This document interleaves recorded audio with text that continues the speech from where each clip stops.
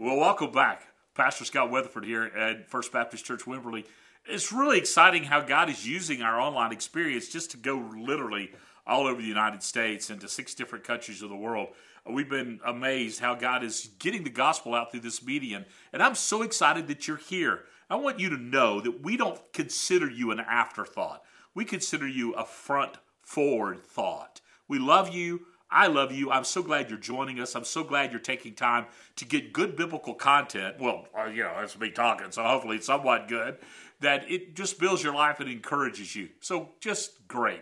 It's the month of November, and historically the month of November is the month that in the United States we pause and we give thanks. It's our month of Thanksgiving. At the end of our month, on the last Thursday of the month, we celebrate Thanksgiving. Now, when I lived in Canada, we celebrated Thanksgiving in October, which as an American in Canada, it was awesome because I got 2 turkey dinners, and then Christmas, so I was full of turkey. Now, careful, I know what you're thinking, but don't be a cannibal, which I guess if I ate turkey and I am a turkey, would I be a cannibal? Which brings up cannibal jokes, which I'm not going to tell because cannibal jokes have a tendency to eat away at you. Oh, whoops. Anyway, but this month we're going to focus on giving thanks, being thankful to God. And we're going to look at basically 2 places in the book of Romans, which really kind of gives us the depth of thanksgiving. We're going to look at Romans chapter 5, and then at the end of the month, as we go into the Christmas season, we're going to look at Romans chapter 8, and we're going to give thanks. Now, let me give you the topics we're going to cover over the next 4 weeks. We're going to be thankful for God's grace. His grace, it is greater than our sins. His grace, it is amazing.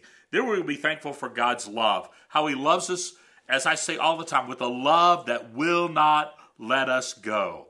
I teased my wife, Tara. I said, if you ever leave me, I'm going with you. And that's that love that will not let us go. If we ever walk away from God, listen to me. If you ever walk away from God, He goes with you.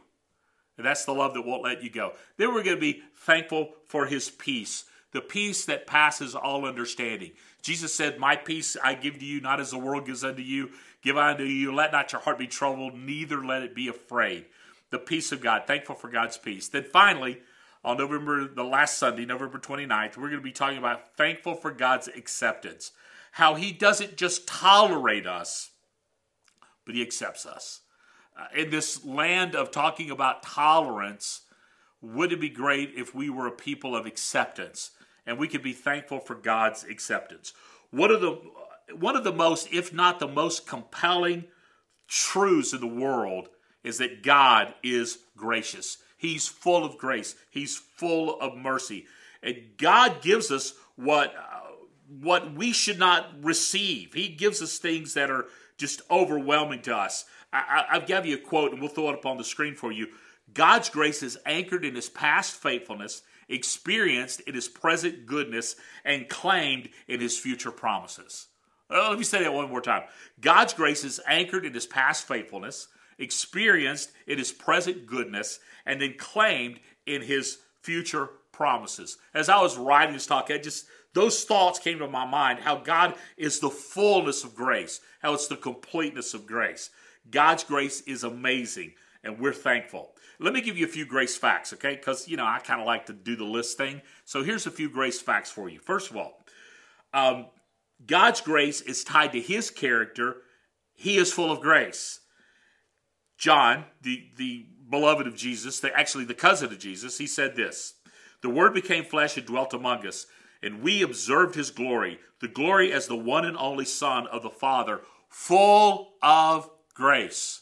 That He was completely full of grace. Now, this morning, I went and had breakfast at the Wimberley Cafe, and I ordered pancakes. So I'm full of pancakes. Well, and maybe some other stuff. But God says He's full of grace. He's full of grace, which is staggering. God's grace is not tied to our behavior. I love that about Him. It's not about what we do that earns His grace or gets Him to be more graceful for us. It's tied to His character. For you were saved by grace through faith. It's not from yourselves. It's the gift of God. In fact, one translation, it's the free gift of God. And I love that. That's in Ephesians. God's grace is defining and refining. And we should celebrate His grace. Listen to what Isaiah said. And I will make known the Lord's faithful love and the Lord's praiseworthy acts, because of all the Lord has done for us. Even many good things he has done for the house of Israel, which he did for them, based on his compassion and the abundance of his faithful love. Another phrase for faithful love is abundance of his grace.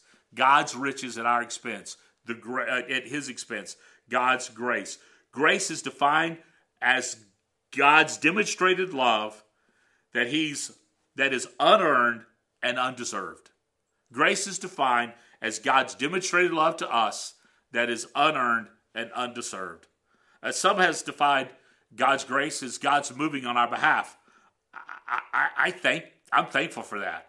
And however you define grace, we should be thankful and we should lean into it and try to understand it, even when we will not fully comprehend it. Now, in Romans chapter 5, Paul, throughout the book of Romans, is building a tremendous case of God's righteousness, his love, his judgment, his grace, his faithfulness. He's building like a master lawyer, delivering a case about God. In Romans 5, he starts to explain how God is working on our behalf. And we're going to kind of land on that for the next several weeks, next 3 weeks actually.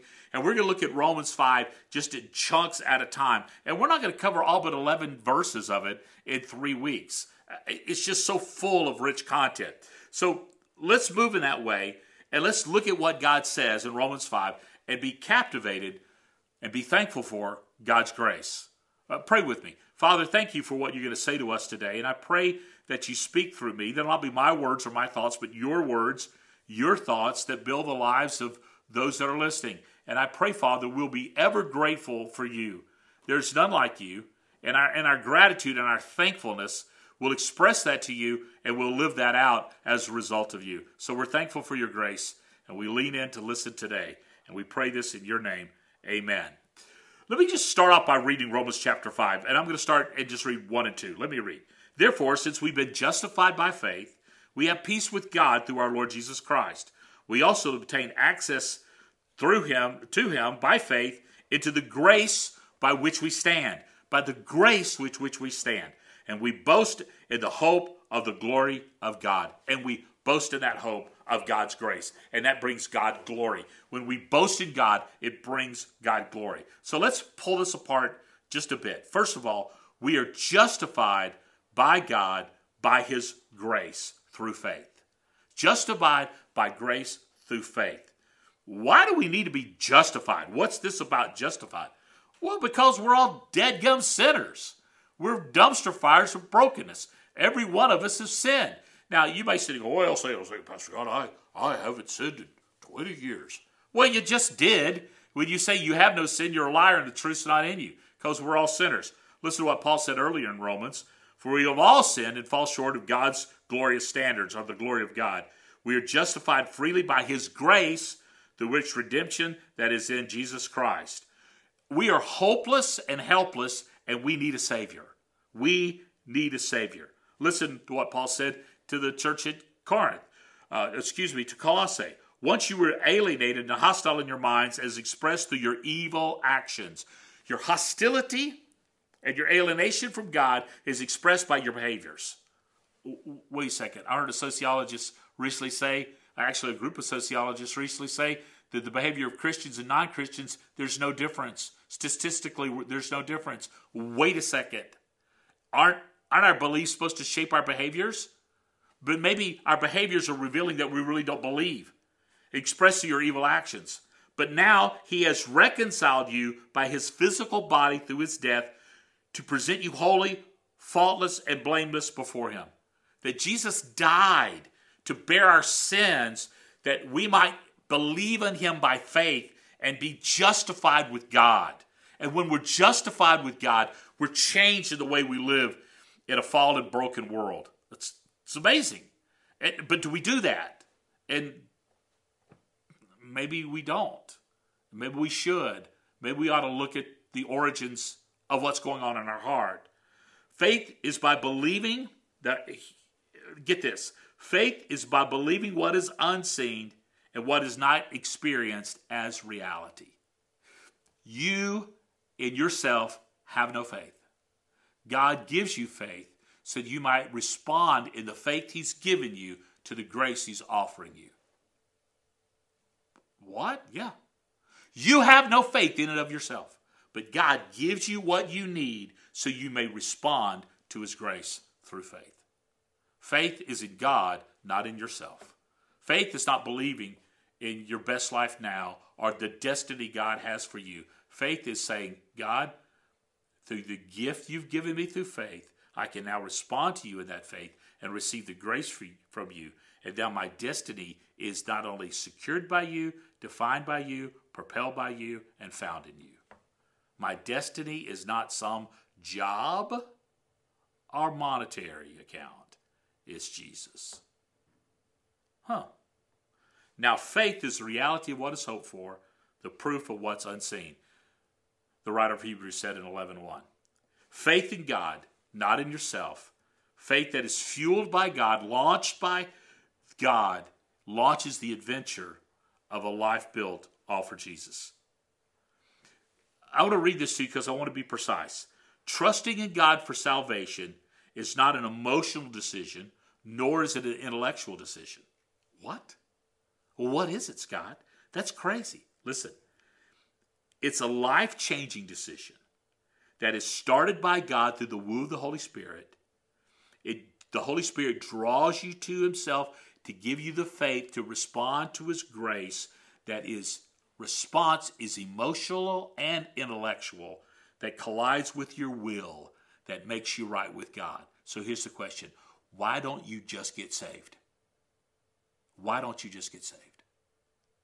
Quit arguing the intellectual argument or combating the emotional inadequacies and respond by the gift of faith that God has given you to the grace he's offering you. Why don't you just get saved? Well, how do you do that? Well, the Bible says whoever calls upon the name of the Lord will be saved. It's just simply an acknowledging and a calling. Believe in the heart, confess with the mouth. Believe in the heart, understand with the mind, confess with the mouth. And then when you do that, there's the metonome, the changing of opinion, the changing of direction, the changing of your mind. That is the grace that God gives you. But there's more. I feel like a salesman. But there's more. For a free shipping charge, you can blah, blah, blah, blah. But there's more. We're held by God by his grace.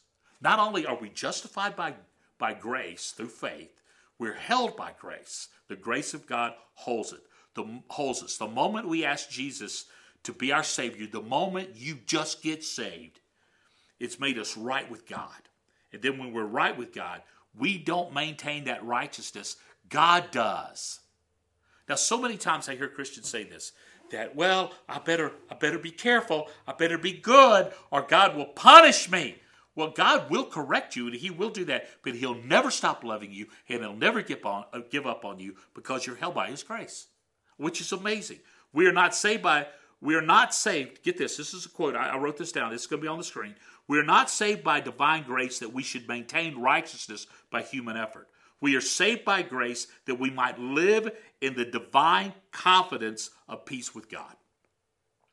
We're not saved by grace for us to maintain it through human effort.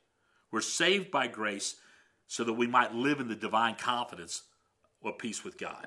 You see, Satan loves to trick us into thinking that, we have to become a good Christian. You know, and growing up in a Baptist church, goodness was always measured by attendance or generosity. If I gave money or if I attended regularly, I was a good Christian. I could be a fornicating fool, a slandering salamander. I could be any kind of bad person, a gossip, a thief, a crook. But as long as I attended, as long as I gave, I was in good standing. That's just nonsense. That's what I call Christian heathenism. But the truth is, God doesn't want you to be good. He wants you to belong to him. And when you belong to him, you become the righteous of God, and he maintains that righteousness by his favor and by his grace and his grip on your life. You're not maintained by human effort. You're maintained by God's grace, and God's grace will sustain you even when you're stupid. Oh. And Satan loves to trick you. But God will not be fooled. And God will not be mocked. For a believer to doubt God's mercy and saving grace is to question God's integrity and God's power. If salvation is maintained by what we can and cannot do, then our trust is in ourselves and not in God. Oh. So it's maintained by God. We cannot out-sin God. We cannot out-sin God's saving grace, nor can we lose our salvation because we didn't earn it, we didn't deserve it, we didn't start it. God did it. And he holds us in security. Any belief system that creates insecurity in a believer's heart is not from God. Now, some of you just lost your mind and you started arguing. You say, well, you're just a Baptist. No, I'm a biblicist. And this is what the Bible clearly teaches. Now, here's the next thing. We're justified by grace, we're held by grace, but then we're empowered to live in the grace of God.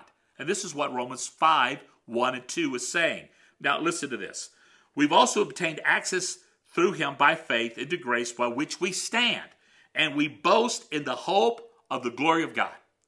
By grace, we have this divine introduction. We have access to God by grace. Now, the Jewish people held the belief that God was not accessible. You could not see him. You could not be in his presence. You could worship him from afar, and they kept what they called a divine distance. Now, that was kind of made evidence in the Old Testament writings. They said you can't go near to God if you go in the temple without proper standing, like you couldn't go in the Holy Holies, you get burned up, whatever. In fact, during the Moses exile, the exodus from Egypt, guys were consumed by God because they did things the wrong way. But God's not inaccessible. That's why Jesus came. We beheld his glory. Glory is the one and only from the Father. God is now accessible to us because of the presence of Jesus and because the indwelling Holy Spirit. We no longer live in fear without seeing God himself, but we live in peace through the God-man, Jesus Christ, and the sealing of the Holy Spirit as he comes to dwell in our hearts. We're empowered to live by grace by the accessibility of God in our lives through grace. Wow. Peace with God then allows us to live in a holy boldness. That we don't live timid, quiet lives. We live bold, confident lives, buoyed by God's love and propelled by God's grace. Without peace, we are paralyzed by fear. But with peace, we become the hope of the world. Without peace, we're paralyzed by fear. But with the peace of God, we become the hope of the world. Now, this is very interesting. The phrase standing, this means a state of total righteousness or total forgiveness. Because I live in that truth, I can really live free. Peace brings security that leads to confidence, that produces courage, that launches action. Let me say that again. It's on a slide for you. Peace brings security, leads to confidence, that produces courage, launching action. Paul said it this way, I'm not ashamed because I know whom I have believed and persuaded he is able to guard that which I've entrusted to me in that day. Now, okay, believers will fall into sin. You got saved, you're right with God, but you're still a sinner. Yeah. And you're going to struggle with sin. Paul said that in Romans 7. Wretched man that I am, who will free me from this body of death, this grip of sin that has on me? But sin has lost its grip, has lost its victory because it's been peeled off of me by the grace of Jesus Christ. I live in a state of total forgiveness. But sin has no power to undo God's grace. His grace is greater than all my sins. What? Yeah.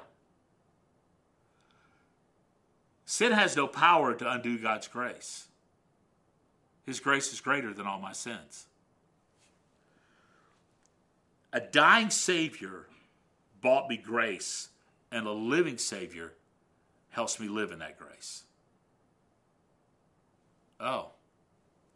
You see, when I'm secure, I'm at peace. And when I'm at peace, I live in the grace of God, and I can truly live all for Jesus. I'm thankful for that. Paul ends this by saying, and we boast in the hope of the glory of God. I love the way he ends that passage of Scripture. We can boast. When I was at school, in my undergrad at Florida State, there was a professor who was also a bivocational preacher, and his name was Mitch. And Mitch would often have us out to his little church in Monticello, and he would preach, and we would sing, and we'd be together, a group of us college kids. And I remember Mitch and my dear mentor friend, Dr. Shuford Davis, would get up and say, today, we're going to brag on Jesus. We're going to brag on Jesus. And I thought, that's what boasting is about. That life is not bragging on me and my righteousness and my goodness, but my life is boasting on Jesus, bragging on Jesus. And we boast in the glory of God. I once was lost, but now I'm found, was blind, but now I see. His grace is amazing. His grace is securing. His grace is enduring. His grace is enough for me. And I live in the grace and the goodness of God. And I'm thankful. I'm thankful for His grace. Aren't you? Aren't you? Then live differently because you're held by His grace. Have you ever been saved? Have you ever said, Jesus, I'm yours? Have you ever prayed and received Christ as Savior? Maybe here this November, this is what you ought to do, and you ought to take that next step. Maybe you ought to pray with me this prayer, and I'm going to show it to you with my eyes open looking at you right now. Maybe you need to pray this prayer. Jesus, I'm yours. I give my life to you. Thank you that you died for me on the cross and rose again from the grave. Thank you that you have forgiven my sins. I belong to you, Jesus. I'm yours. Jesus, I'm yours. Did you just pray that? Did you just say amen? That you prayed that? If you did, then welcome to God's family. Let us know. Raise your hand. Let's talk to you. Let's send you some information. Let us help you with that next step decision. Let's help you get connected and to grow and to serve and to share God's love and honor Him with your life. Let us help you because you matter to us. You matter to me. And thank you for taking the time to watch. And maybe some of you are going, I've been trying to maintain my right standing with God and I feel guilty and disconnected. And man, Satan's been jacking you around. You tell him to shut his demonic pie hole and live in the grace of God and lean in and be useful for God. And then give that grace freely to someone. Because I live in grace, I can be a dispenser of grace. Because the grace that's sufficient for me can become contagious through me that I may give it to the world. Then let's live that way. Father, thank you for what we've seen and heard and felt today, and help us to take next steps that change the way we live. And we pray this in your Son's strong name. Amen. I want you to listen to this last song, and I want you to reach out to us. Let us know you're there. We've done some statistical study, and we've discovered that people from 31 states in the United States have watched us online in 6 different countries of the world. Be contagious with what you're viewing, this content. Share it with others. Share it with your family and friends. You know some people who need to hear this talk about grace or be inspired by the music that you've heard. So share that and let's be contagious because we do this all for Jesus and because we love you. And my prayer is that I hope this helps. Be thankful for His grace. And I'll see you next week as we continue to talk about giving thanks.